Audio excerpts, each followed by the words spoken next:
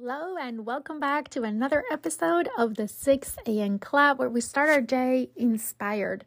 I have a quote today that I think is definitely going to inspire you, and it says, "Strength comes not from what you can do, but from overcoming what you couldn't." Let me repeat it one more time. Strength comes not from what you can do, but from overcoming what you couldn't. Isn't it so true? A lot of times we believe that our ability to do something, the fact that we are good at something, is what gives us strength. That our strength comes from the things that make us strong, the things that we can do. And the truth is that our strengths develops over time by overcoming the things that we couldn't do at certain time that now we're able to do. It is not what we can do, is what we overcome in order to do what we can do. It's where our both physical sometimes, but certainly always our mental strength will come from. It's not from saying I'm good at something and I've always been good at something. I was born with these talents and that's why I'm strong. No. What gives you the strength is the ability of you overcoming and developing the skills along the way to do what at one point you couldn't do. So today I want to invite you to reflect on, where does your strength come from? What are the times in your life where you had to overcome big challenges? Because here's the thing, when I look back in my life and I think about the things that have shaped who I am, and this version and the things that I'm proud of myself, I don't think about successes. I think about the challenges that I overcome in order to get to where I am today, right? It wasn't that things came easy, and the fact that because they came easy, I am where I am.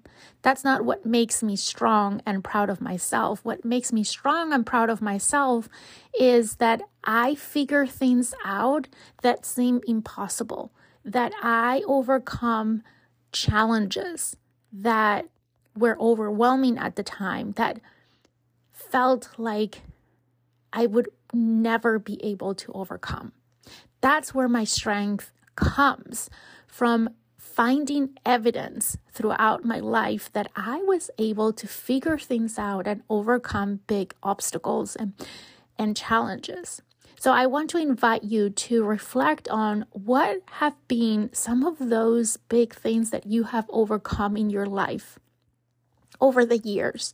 What are those things that have really made a difference in who you are today and what you're capable of doing today, that at one point you weren't, but you figure out a way of overcoming those challenges?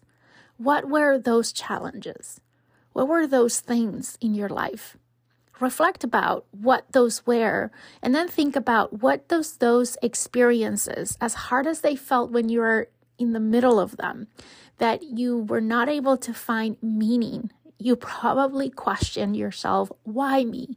Why is this happening to me? But now that you are in today, which is the future of when those things happen, I want you to look back and reflect on, why do you think those experiences happen? What did those experiences taught you? What did those experiences help you develop in yourself that today make who you are, and you can feel proud for having overcome them? That's where your true strength, where your real strength comes from. Your strength comes not from what you can do, but from overcoming what you couldn't. That's what makes you strong.